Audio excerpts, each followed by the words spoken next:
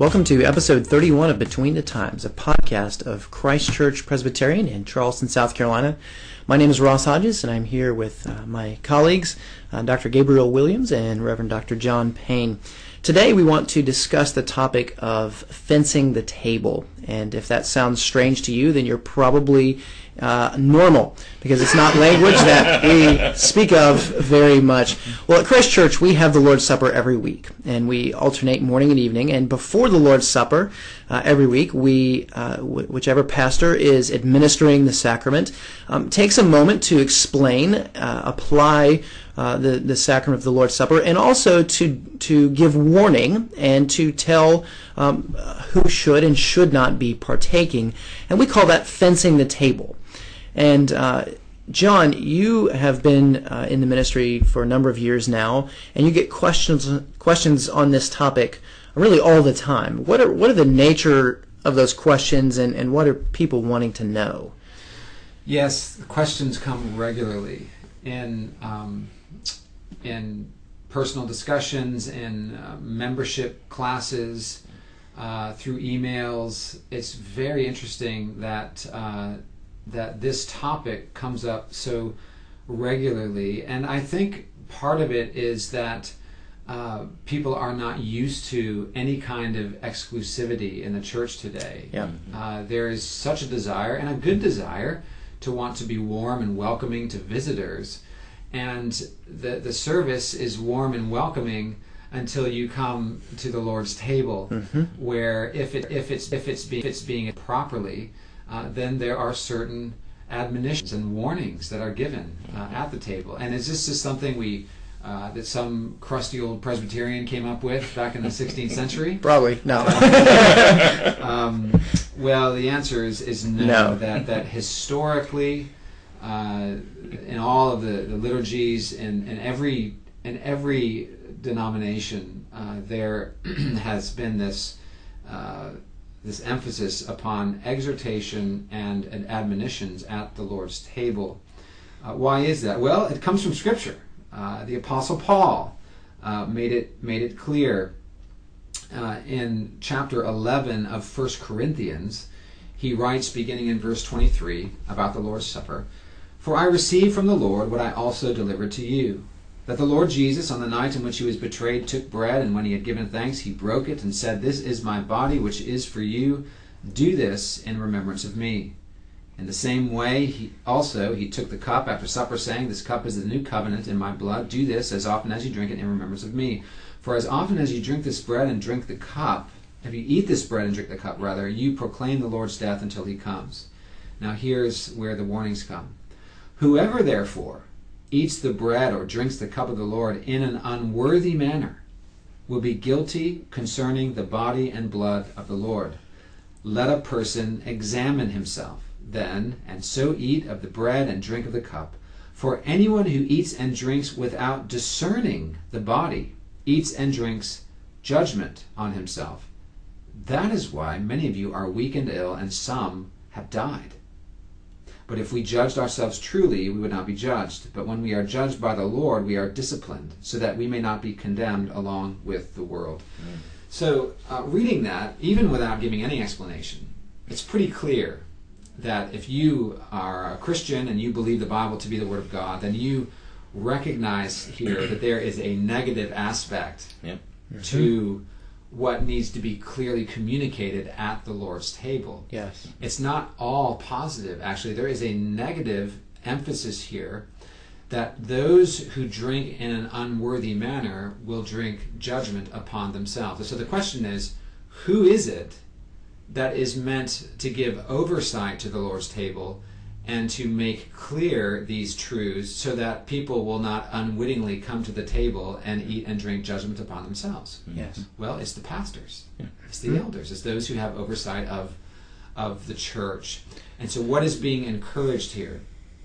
What is being encouraged is that a person not partake in an unworthy manner. Now, Ross, this doesn't mean that a person is worthy in and of themselves to Oh, no. come to the text. That's not what this is saying. What does it No. mean when it says you should partake in a worthy manner as connected to this text? Well, a worthy manner is those who have union with Christ and who are walking not in unrepentant sin and that sort of thing. We are made worthy to come to the Lord's table by the Lord Jesus himself, by his blood and righteousness. He gives us a seat at his table, as it were, so that we might eat and feast upon his merits. Yeah, so it's not just about having a good week. No, exactly. No, the people who need to be at the table are the people who have had a bad week, in a sense, because it's at the table that we're feeding on the riches of Christ, and our faith and hope and love are being strengthened.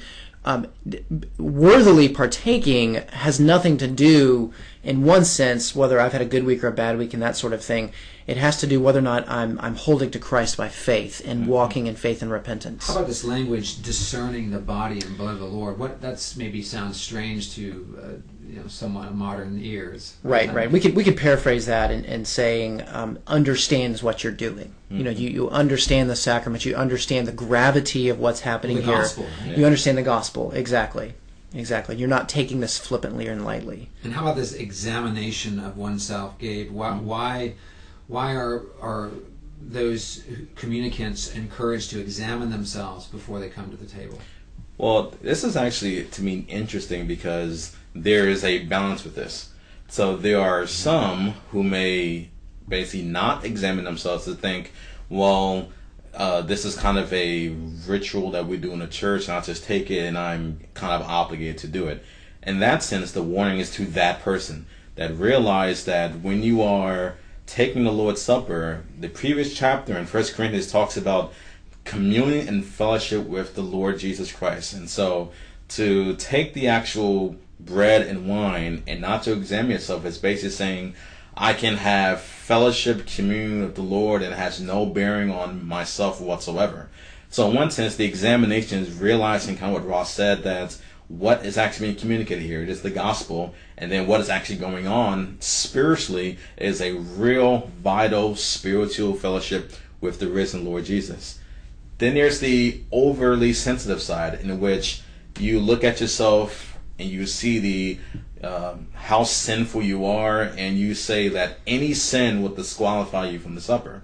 And in that sense, I would say tender conscience. If that is your if that's kind of where your position is, I think verse 28 is really important. A man must examine himself, and in so doing, he is to eat. So after the examination, it's not meant to be for the repentant Christian. It's not meant to be something that excludes you from doing it. Yes. It's saying examine yourself and then commune with God. Yes, and I would add that discerning the body and blood of the Lord properly means that you recognize that Christ was nailed to a wooden cross for your sins. For you, yeah. For you. And so to properly discern the body and blood of the Lord, you recognize that the body was broken for you, that the blood was poured out for you. And I think as ministers, we need to clearly communicate that to our people, so that they're not thinking, well, I'm so terrible, and I recognize that, and so therefore I'm not worthy to come to the table. Right. No,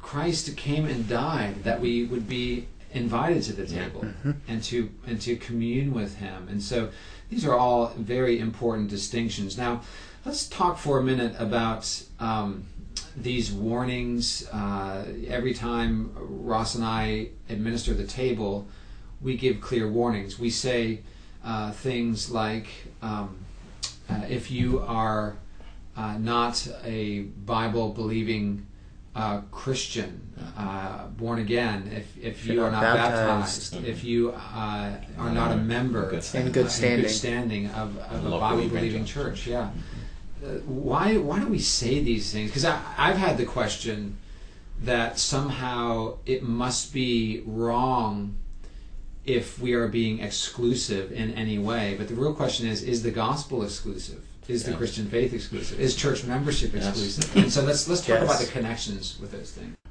Gabe, what are your thoughts about that? Well, my most immediate thoughts is, let's talk about, kind of this goes back to what it means to be a worthy participant. So instead of looking at that positively, let's just examine what that means negatively. What would be the obvious signs that you are not a worthy participant in supper?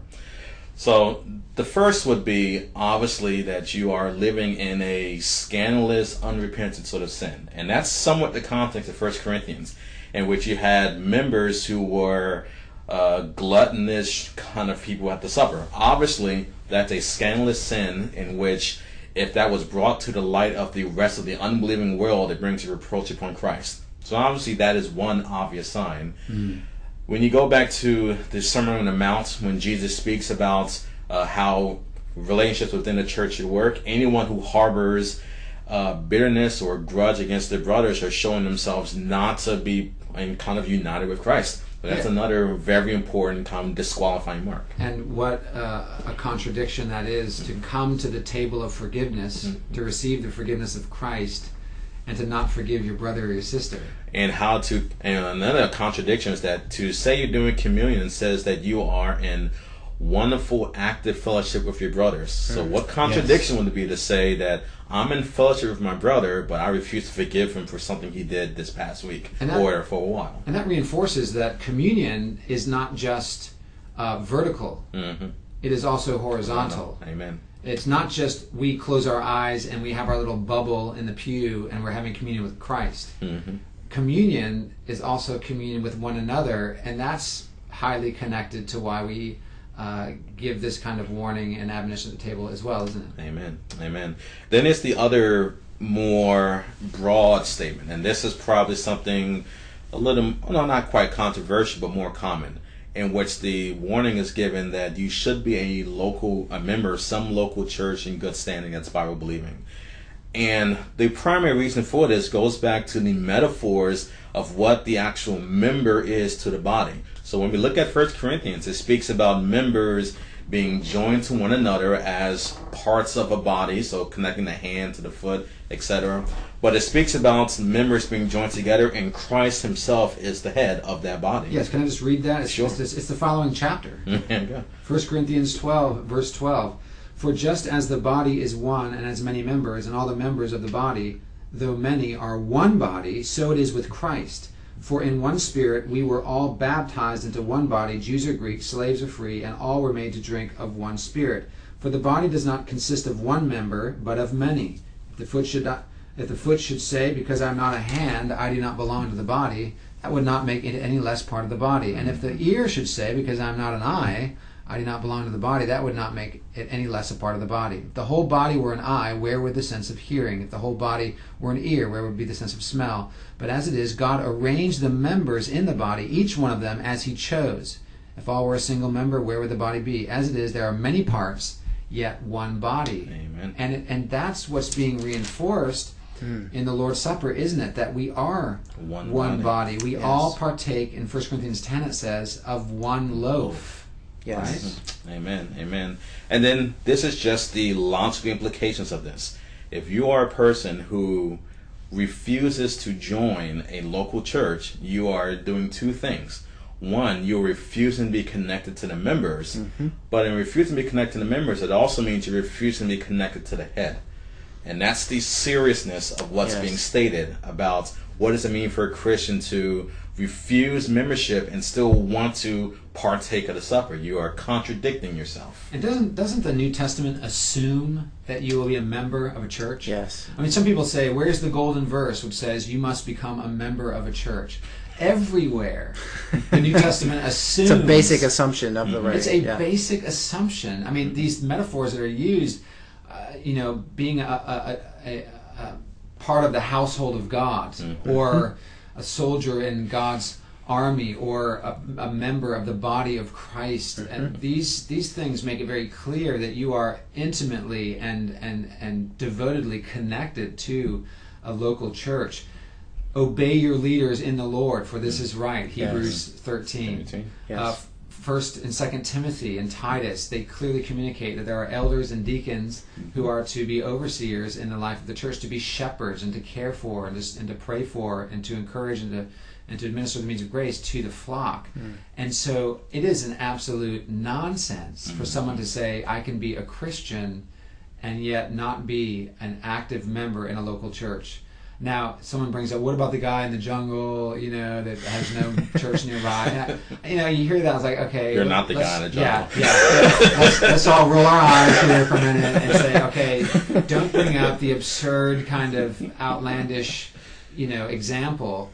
Let's just know that if you refuse to be a committed member of a Bible-believing church, you are refusing so much of what the Bible is commanding you to do. There's just no way around that. And if you're in a church now that you're struggling with, go find one that is faithful.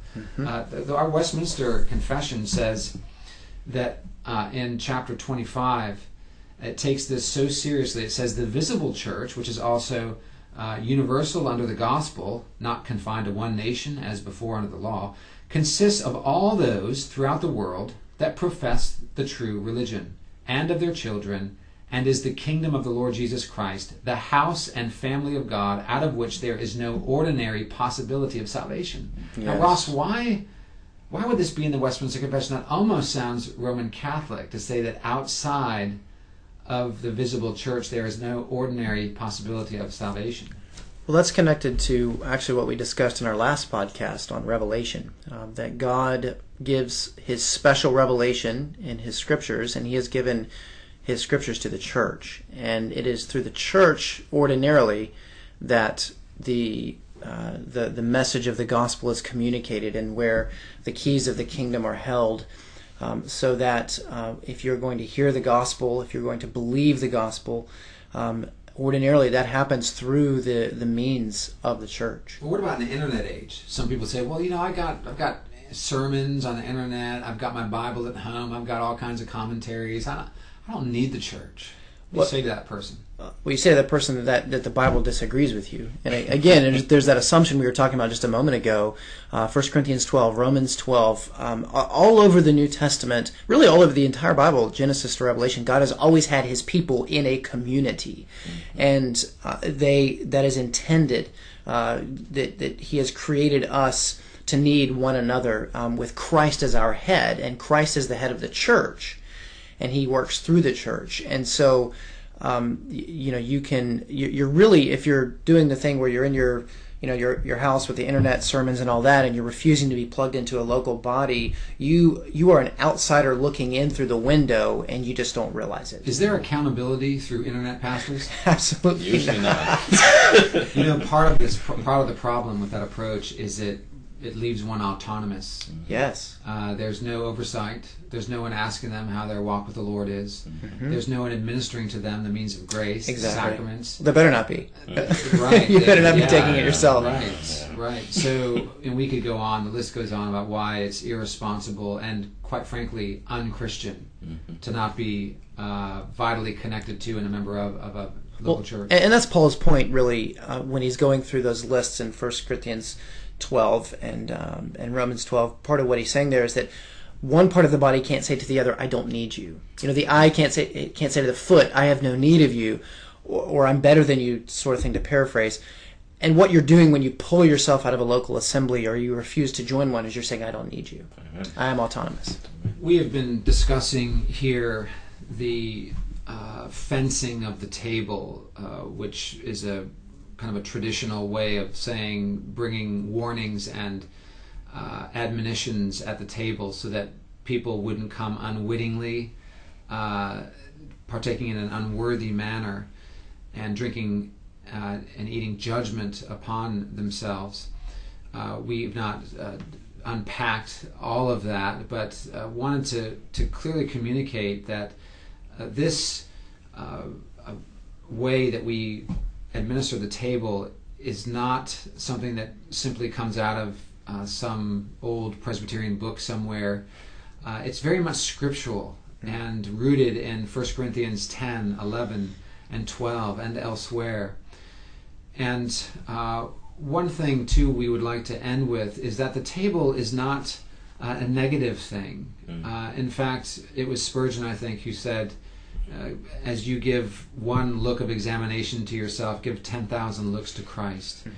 The Lord's table is not meant to be a negative thing where we simply are focused on our own sin. No, the main focus, the one who has the spotlight on him, is the Lord Jesus Christ, and the love of God the Father, and the power of the Holy Spirit. And so we come and we reflect upon, and we meditate upon, and we rejoice in, and we put our faith in the death, the propitiatory, atoning, sacrificial death of our Lord Jesus Christ, and all that it accomplished for us: forgiveness, mercy, righteousness, adoption, justification, sanctification, and glorification. Christ accomplished this for us on Calvary and in the empty tomb. And so that is what we proclaim at the table, is Christ. And we come as broken sinners, as weary pilgrims who need to be refreshed in the Lord, and to be reminded that despite all of our sin, we are loved and kept by God in his Son, Jesus Christ. And so let us come to the table, brothers, with that in mind. And we thank you once again for listening to Between the Times.